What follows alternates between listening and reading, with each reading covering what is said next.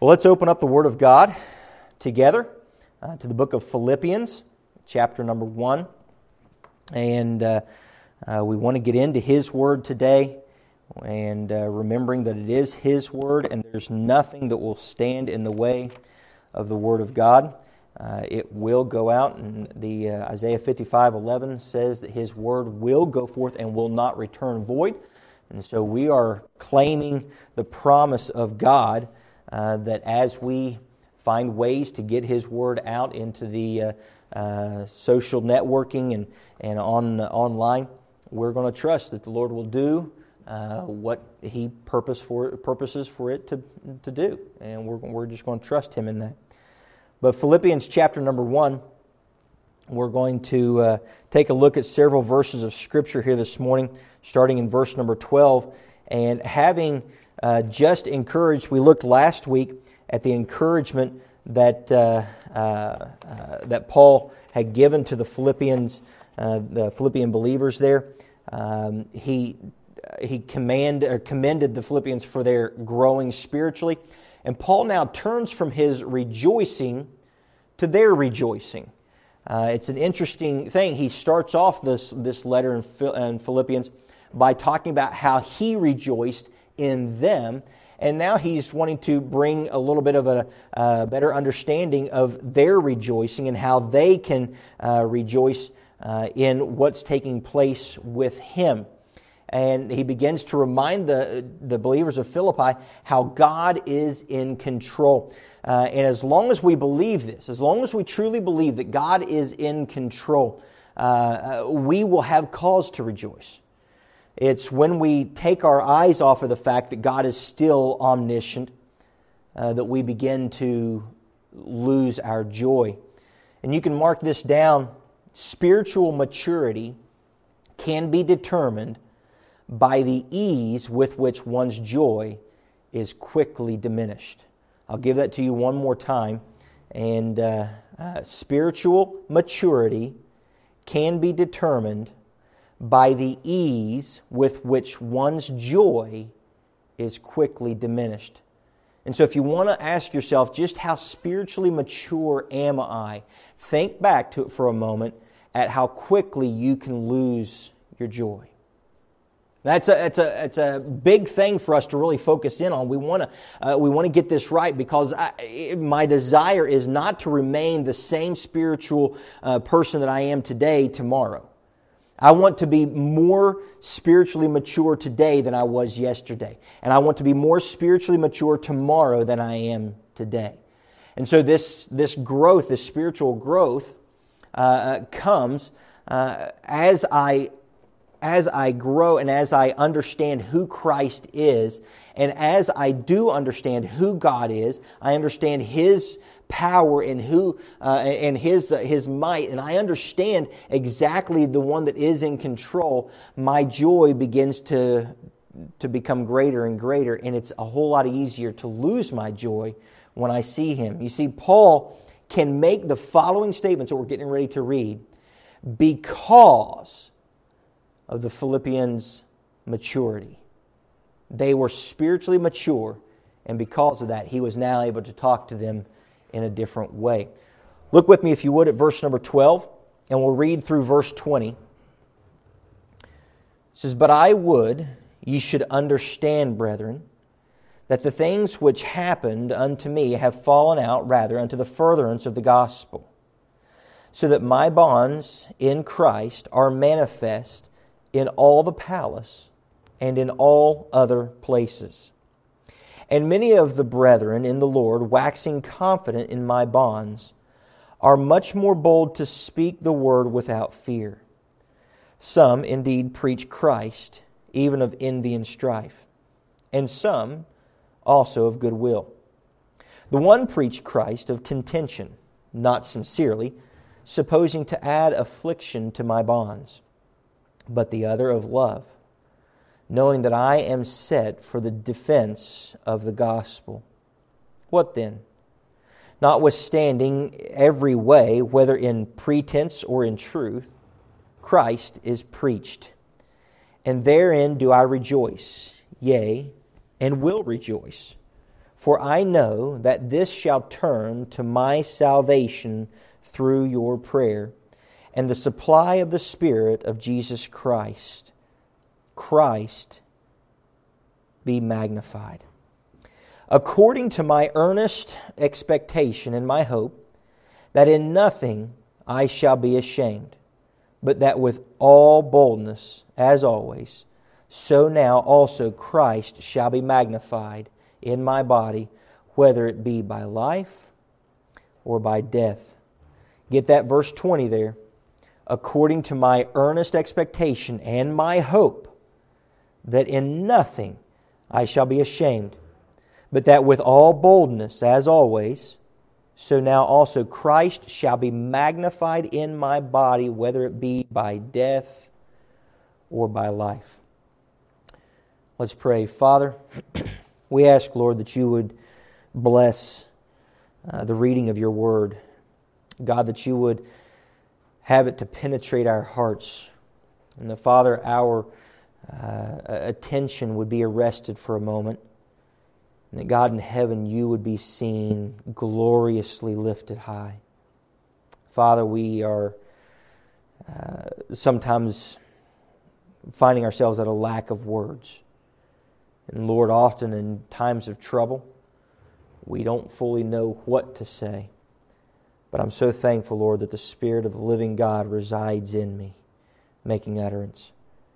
And so, Father, I pray, Lord, that this time would be a sweet time, that as we get into your word, you would remind us of just how faithful you are. And we'll be careful to praise you for that, Lord. It's in your Son's name we pray. Amen. So let's take a look at a few things in this passage, because I told you this last week, and I believe it bears repeating. I had not planned on being in the book of Philippians at this time. I'd actually planned on being elsewhere, but over the course of the last couple months, the Lord was kind of impressing upon me the need to do something a little pointing people toward joy. Maybe it was because after Nehemiah's study, I was licking my wounds rather ferociously, and I kind of felt a little beat up on during the study of Nehemiah. And maybe it was just me that felt the need for joy, or a reminder of the joy that we can have in the Lord. But I felt the Lord kind of impressing me, go toward the book of Philippians. And you cannot beat the leading of the Spirit of God. And I think that the message of Philippians here from the Apostle Paul is a very timely message to us today. And so I want to point out a few things in this passage. If you'll look with me at verse 12, it says, Paul writes this, he says, "But I would ye should understand." This word for where he says, "But I would that you would understand," indicates, the wording there indicates that perhaps Paul is writing to clear up some misunderstandings. And as we look at this, we need to realize that Paul is writing to the Philippians from prison. And if you were to jump, actually, let's just do this. Jump over to chapter number 4, and look at a couple verses here in chapter 4. Look at verse 18. "But I have all and abound and am full, having received of Epaphroditus the things which were sent from you, an odor of a sweet smell, a sacrifice acceptable, well-pleasing to God." If you'll notice there, apparently while Paul was in prison, this church in Philippi sent maybe a care package of some sort to the Apostle Paul. And as Epaphroditus is delivering this, now perhaps he also offers his condolences on behalf of the church there, and on behalf of the believers in Philippi. And they were offering to him condolences due to his imprisonment. And it's an interesting thing, if you think about it for just a moment, how often do we do the same thing? We see someone going through a struggle, they're going through a difficult time, and we offer our condolences. And please don't misunderstand me. I'm not saying that we should never offer condolences to someone who is going through a difficult time. We should never say, I'm sorry that you're going through this, or anything along those lines. But if you read over and over in Scripture, and think about it in the book of James, James says this. He says that the tribulation works patience. And that there's going to be this perfecting that takes place. And God is trying to make us complete through the trials that we're going through. And so we want to be careful with this, that as we offer sympathy to someone, we don't also distract or take away from what God is trying to do in and through that situation. Because we must remember, God is not surprised or shocked in what's taking place in the world. He's not sitting up in heaven looking down going, oh, I didn't know Paul was in prison. Daggone it, that's going to mess my plan. No. God knows what He's doing, and He understands that based on what He is allowing to take place in the believer's life, He is going to bring a better good on the other side of this. And so perhaps Epaphroditus, as he is offering his sympathies, maybe he forgot not to put the emphasis on what was taking place, as in, i.e. the bad. Paul, you're in prison, and forgot to put emphasis on the good. God is still in control, and I'm excited to see what He's going to do as He's working in this. Notice, too, the drive and the maturity of the Apostle Paul in this. He says, but I would ye should understand, brethren, that the things which happened unto me have fallen out rather unto the furtherance of the gospel. If you were to go back to the book of Galatians, just a few pages before this, Galatians chapter number 2. Look what Paul has to say about this, because I don't want you to miss the drive and the spiritual maturity of the Apostle Paul in making certain that every part of his life is lived for the person of Jesus Christ. Look at Galatians chapter 2, and look with me at verse number 20. He says, I am crucified with Christ. Nevertheless I live, yet not I, but Christ liveth in me. And the life which I now live in the flesh, I live by the faith of the Son of God who loved me and gave Himself for me. If you'll notice there, he says, I'm dead.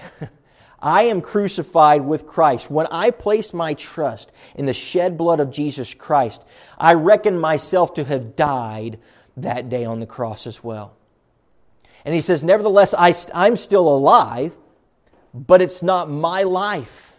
It's Christ's life to live through me. So everything that I do in my life, every word that I say, every place that I go, every act that I perform must be with this in mind, that I am not living my life any longer. I am living a life for Jesus Christ. I am living, if you want to look at it this way, many parents, think about the parents who maybe dad wanted to be a football star, or mom wanted to be the cheerleader or what have you, and they live vicariously through their children. And poor little Johnny, he really doesn't like football. He kind of hates football, but Dad wants him to go to football, and he's living vicariously through him. But wouldn't it be amazing if we would allow the Creator of the universe to not live out His dashed dreams for Himself, but to live out His dreams for us, through us.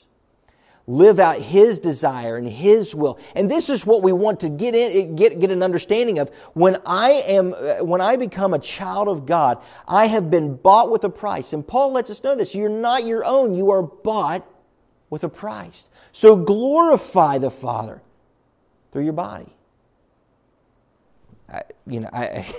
Paul, he made it very clear. He says, whether I'm alive or whether I'm dead, let God be praised. Let God be magnified. Let Christ be lifted up and exalted. And many times in situations like what we're focusing on today, with all the different things that are going on around the world, and people are stressed, and people are concerned, and I understand. I'm not trying to tell you, oh, you're a sinner, you're a horrible person. No, listen to me. Understand this.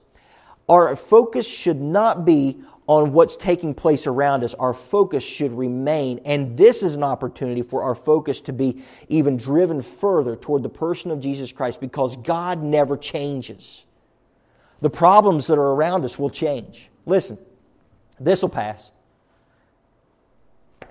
And guess what? Tomorrow we'll have something else for us to deal with.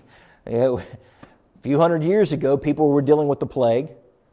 Not too many years ago, people were dealing with H1N1, the swine flu, the bird flu, scabies, whatever. People are always going to have something to concern themselves about. But understand this, the same God that was around in the first century while the Christians were being persecuted and literally sewn up into the bodies of animals and thrown into the Colosseum, fed to lions, crucified, burnt alive. The same God that was there that saw the church through that is the same God of today who will see us through these situations. And so people are you worried anymore? To be honest with you, no. I'm excited. I'm excited to see what God is going to do. And as I look at this and I start to understand, man, God is trying to do something. He is putting people out of their comfort zone. I can't wait to see what's going to happen. And I've said it many times before, God in heaven, do whatever it takes to make the church great again, to get your name proclaimed in this world again. And if it takes us not being able to meet in person for a little while and us get the gospel onto the internet where it needs to be, where maybe it's not been yet, and there's been a little bit of it here, there, and but now everybody's trying to get online, and the gospel is being proclaimed. God, use whatever you need to get your name lifted up. That's honestly my prayer. Well, Pastor Andy, don't you want people coming to church? Absolutely, but more than that, I want them to know Jesus Christ. Well, Pastor Andy, don't you want people coming to fellowship with one another? Absolutely. But more than that, I want the name of Christ to be magnified, lifted up, elevated. More so than Liberty Bible Church's name. And definitely not my name. I want the name of Christ elevated. Let's continue to look a little bit further here. I want you to notice verse 13 with me. He says, so that my bonds in Christ are manifest. Notice where it's manifest. In the palace and in all other places. Whoa. If you understand what he's actually saying, you'll see what is being magnified, what is being lifted up. In my bonds, Christ. My bonds in Christ are manifest. Here's what's being seen. The world around him is seeing his attachment to Jesus Christ. Catch that. Is the world around us today seeing our attachment to our local church? It's a wonderful thing. It's a beautiful thing. Don't misunderstand me. But before they see us attached to this building, they need to see us attached to Him. Primarily. That is first and foremost. Just because Christ said, a new commandment I give you, that you love one another as I have loved you, does not negate that the first and greatest commandment is to love the Lord our God with all our heart, soul, mind, and strength. Second, love your neighbor. I love my church family. I love my church family with a passion that I cannot explain. But before I introduce people to my church family, I want to introduce them to Jesus Christ.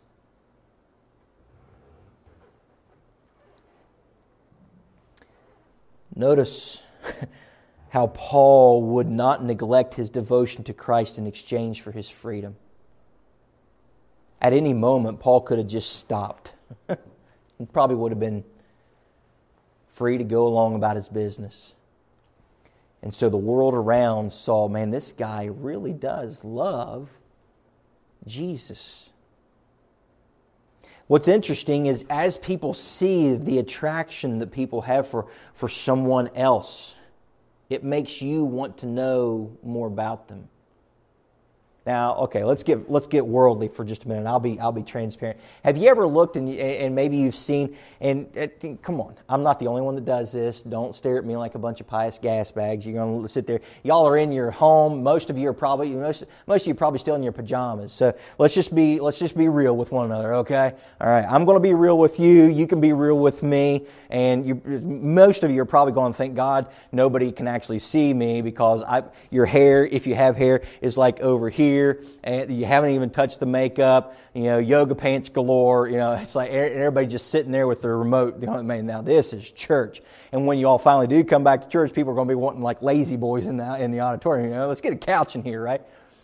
So let me be honest with you. Have you ever noticed maybe a couple, and you got this girl with this guy, and you're looking and you're going,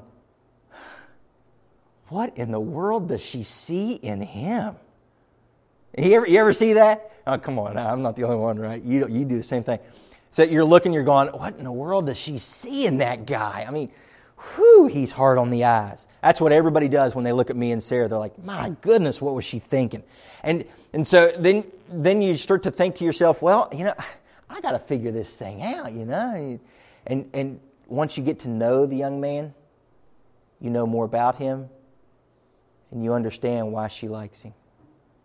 You understand because you get to know something about his personality, who he is, how he treats her maybe. And you start to understand, that's what she sees in him. Let's bring it back to the spiritual now.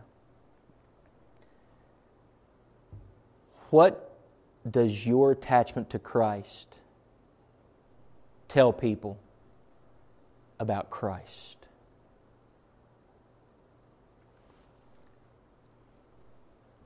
I hurt because I long to be with my brothers and sisters in Christ. But I'm attached to Him. And I hurt because you're not able to be here. But I want you attached to Him. Before you're ever attached to me, to this body, to this building, I want you attached to Him. And I want the world to see that.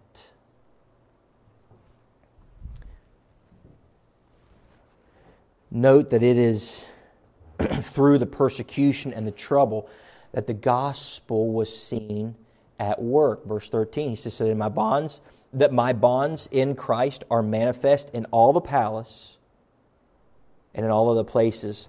Do you realize that he's talking about Caesar's own home? He's talking about in Caesar's own home. The most productive time of the church, the most productive period of the church was the first couple hundred years. And what was taking place during that time? It was the fastest growth during those days, and the days of the martyrs, the fastest growth of the church took place. And it was during the days where people were being killed, and we talk about persecution today. Oh, I'm not allowed to say Merry Christmas. People want me to say Happy Holidays. That's not persecution.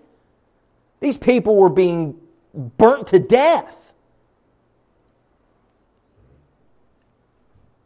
And he says, in the palace, the gospel is being heard. If you think about much of Caesar's family, they were a wicked bunch of people.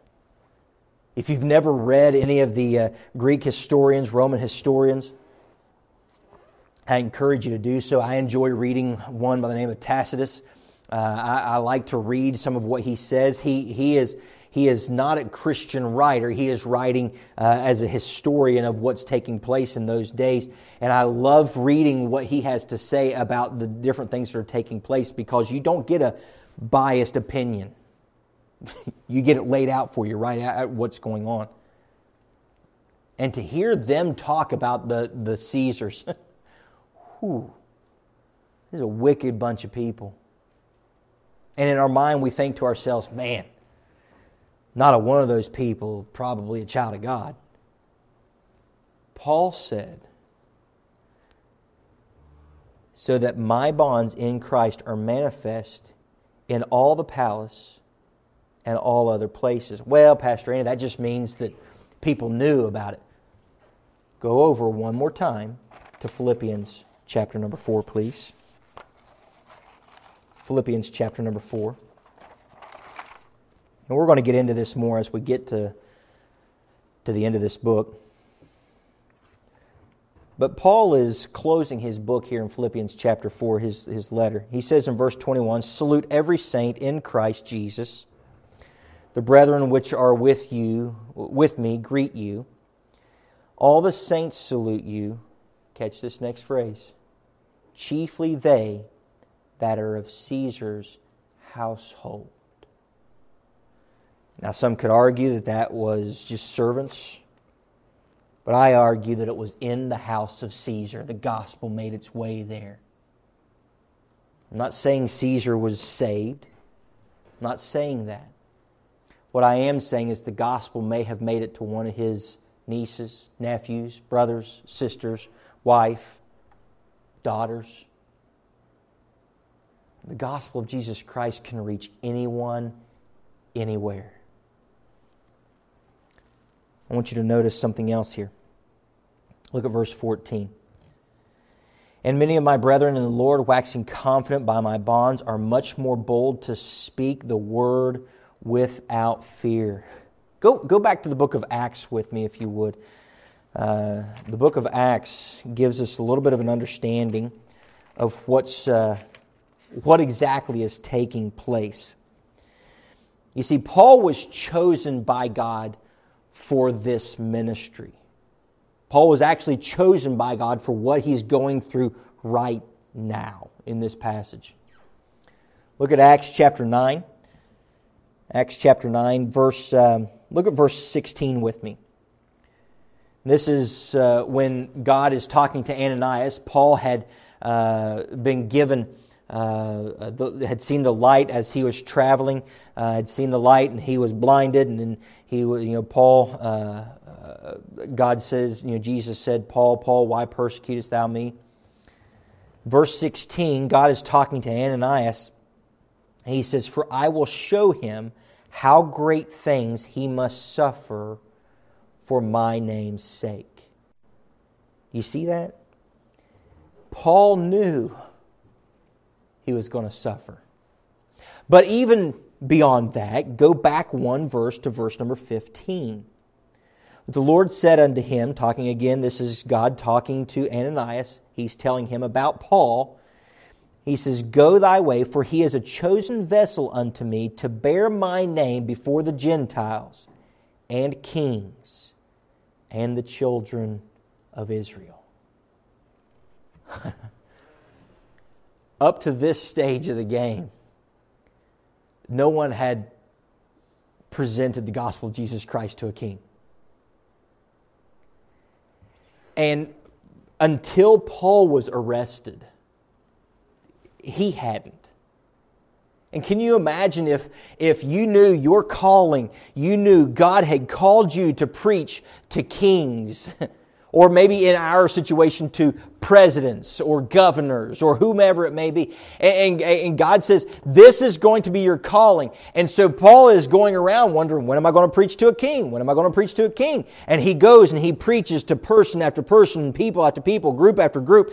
And then all of a sudden, he is arrested. And it's like, oh no, I'm arrested. Now what's going to happen? No, Paul didn't do that. He rejoiced. He says, I'm going to get in front of somebody. You go back to the beginning, back in Acts, when Paul first started to preach there in Philippi. We looked at that last week. And here's Paul. He is in prison and he's not worried about it. And he had spoken by this point. He had spoken to Festus, to Felix, to Agrippa. And he was able to be let go. He was going to be just sent away. And he says, no, I appeal to Caesar. What? Paul, are you a madman? No. Because he knew what God wanted him to do. I made this statement last week, and I want you to grasp it, that the man of God, as long as he is in God's will, is invincible. That doesn't mean that, okay, since I'm in God's will, I'm going to go walk to the top of the church and I'm going to climb a steeple and I'm going to jump off because I'm invincible. Come on, that's not in God's will. Let's not be crazy about some of this stuff. But as long as I'm doing what God has asked me to do, as long as I'm following Jesus Christ and His call in my life, there's nothing for me to worry about. Now, that doesn't mean that I'm stupid. I'm still wise. My wife and I started eating differently. I've lost 40 pounds, and I'm thinking, oh, praise the Lord, I need to lose some more, and I'm trying to get in shape. Well, how would you do that? Bodily exercise profiteth little. Yeah, but it doesn't say it doesn't profit at all. And I want to make sure that I'm able to be healthy, to be able to do what God has called me to do. Now, God's people, because of this, in verse 14, they saw that Paul was called to preach to the kings and the rulers. They saw that Paul was told he was going to suffer. And they're seeing his suffering. They're seeing his imprisonment. They're seeing his bonds. But they're seeing the great thing that's taking place as a result of this. And they become bold. Verse 14 there again of Philippians chapter 1 says, "And many of the brethren in the Lord, waxing confident by my bonds, are much more bold to speak the word without fear." They're seeing, my goodness, Paul's arrested. Think about this for a minute. When Paul was in prison, if you were to study what took place there while he was in prison, it was depending on the historian and the commentator that you look at, there were different guards that would have been attached to Paul for different amounts of the day. And let's just go with the basic of about 6 hours. And so you'd have guards attached to Paul, watching Paul for about 6 hours a day, and then after that 6 hours, you'd have 2 more or 3 more, or a whole garrison, a group of people coming in, and you'd have these people that were attached and responsible to watch over Paul that entire day. And the human mind says, man, he couldn't get a moment's rest. But Paul's mind was, I got another audience. And here he is, day after day after day, for hours. Let me tell you why I'm here. Let me tell you what's going on. Folks, people are getting cabin fever. And they're looking for stuff to do. Give them Christ. Give them Jesus. Next time you get one of those telemarketers call, before you just slam the phone down, why don't you tell them, I'll listen to yours if you listen to mine. I'll give you 5 minutes, you give me 5 minutes. I'll give you 5 more minutes, you give me 5 minutes. And let's just go back and forth. Matter of fact, I'll listen to you for a half hour. You listen to me for a half hour. You know what a lot of people don't know is, and I'm probably getting ready to make a lot of telemarketers mad right now. And if this is your job, I'm not sorry. But they're technically not allowed to hang up. So brother, put the plow down and don't pull it up until the gospel has been uprooted. Get it in there. Get it in there. Now, that's just a side note. You can take that and do what you want to with it later. But let's look at something else in this. Look at verses 15 to 17. So some indeed preach Christ, even of envy and strife, and some also of goodwill. The one preached Christ of contention, not sincerely, supposing to add affliction to my bonds. The other of love, knowing that I am set for the defense of the gospel. What then, notwithstanding, every way, whether in pretense or in truth, Christ is preached. Now, I want you to see something in this. Paul speaks more about this later, more about the whole envy and strife situation. He speaks more to that later. But note the point at hand. Some were preaching the true gospel, but bitterly. That's what he says. Now, you'll notice there, some indeed preach Christ of envy and strife. And we'll look at this envy and strife thing later. But I just want you to see some indeed preach Christ. Now, if you were to go back into the book of Galatians, and we had just finished our study in Galatians, if you were to go back there, you'd see how Paul does not equate the Judaizers' gospel as the gospel of Jesus Christ. He does not even claim that what they're preaching is Christ. He says it's another gospel. He says it's a false doctrine.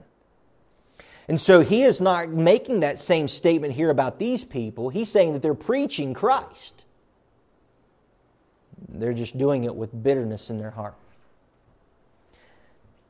Notice this, that some preaching the gospel, the true gospel, but bitter, while others were preaching the true gospel and defending Paul at the same time.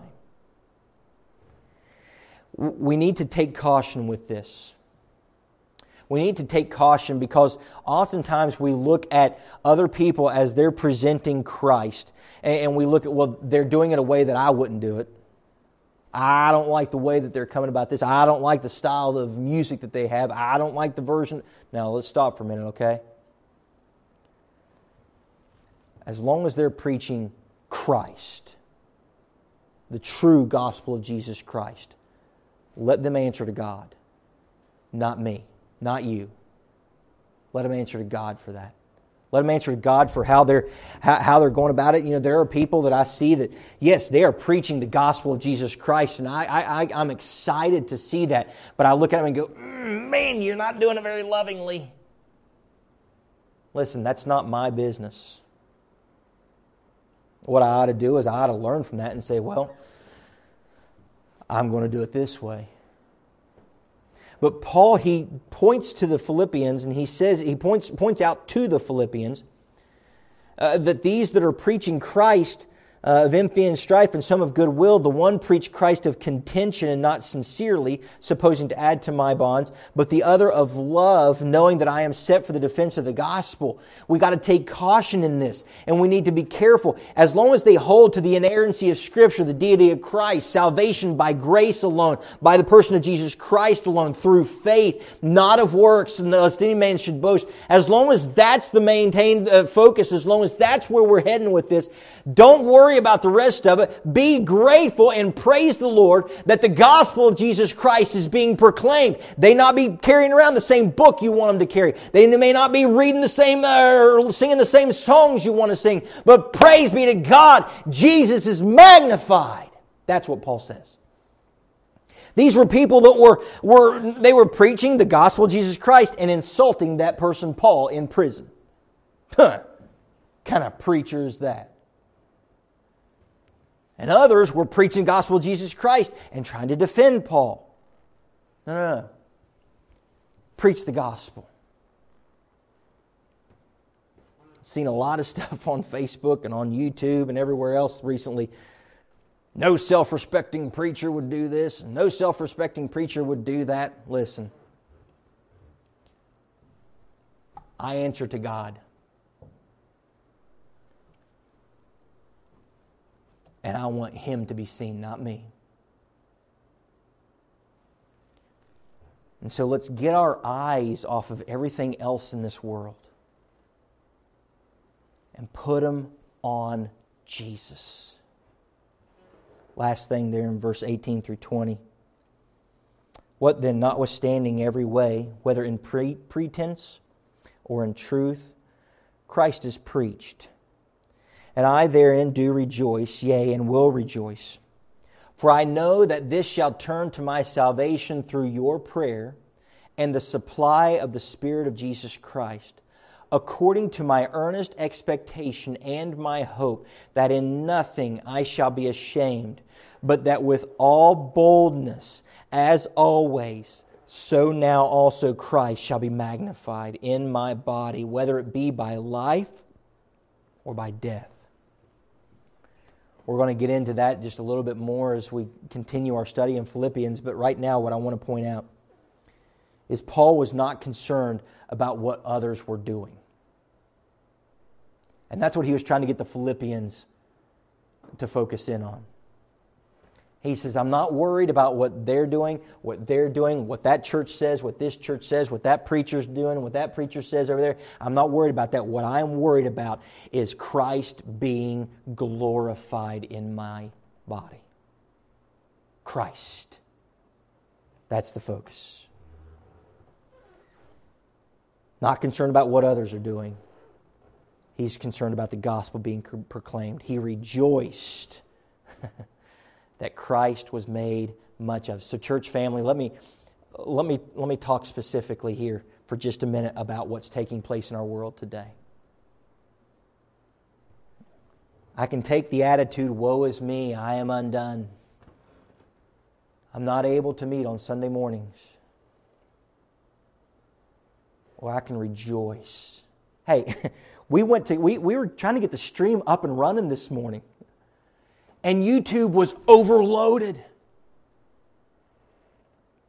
Let that sink in. Their servers, one of the biggest online platforms in the world, is overrun with the gospel. And if that doesn't want to make you jump up in your living room, wave a hanky and say, praise the Lord, nothing can. So I'm excited about last minute changes. I'm excited that our lives are being disrupted for just a moment. Whether in here or online. Christ is proclaimed. And that's exciting. It's exciting. Just a couple of notes of application here and we'll be finished. Based on verse 12. He says, but I would that ye understand, brethren, that the things which happened unto me have fallen out rather to the furtherance of the gospel. The question I ask myself is, do I see everything that happens in my life as something that can advance the gospel?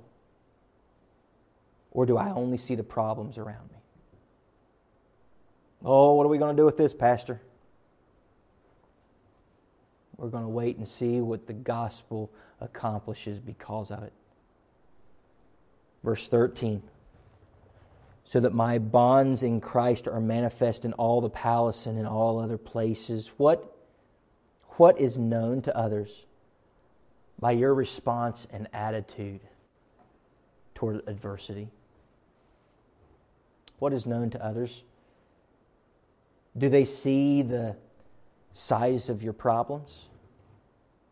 Do they see the faith that you have in God? Do they see God's faithfulness on display? Do they see your attachment to Jesus Christ? Beloved, listen to me. If they see anything in us, it should not be complaining about some politician, complaining about some employer, complaining about some foreign entity, complaining. No. What they need to see is Jesus Christ being lifted up during this time. Above it all. Now is not the time for negative Nancys. Now is the time to proclaim Christ. It's always the time to proclaim Jesus, but especially at times of adversity. And last, what is my attitude toward Christ's gospel being proclaimed? Well, that's not my way of doing it, preacher. I don't like all this online stuff. What are they saying about us and what decision we've made? Listen, may Christ be proclaimed. And let's get ourselves out of the way for just a minute. And as we turn our eyes upon Jesus and look full in His wonderful face, and we want the things of this earth to grow strangely dim in the light of His glory and His grace. Church, I love you. And folks, what I desire more than anything is for Liberty Bible Church to be a beacon and a lighthouse. And just because we're not meeting on site for a little while does not mean we have turned the light off. It's foggy. And now's the time that the light needs to shine brighter than it ever has. How are we going to do that?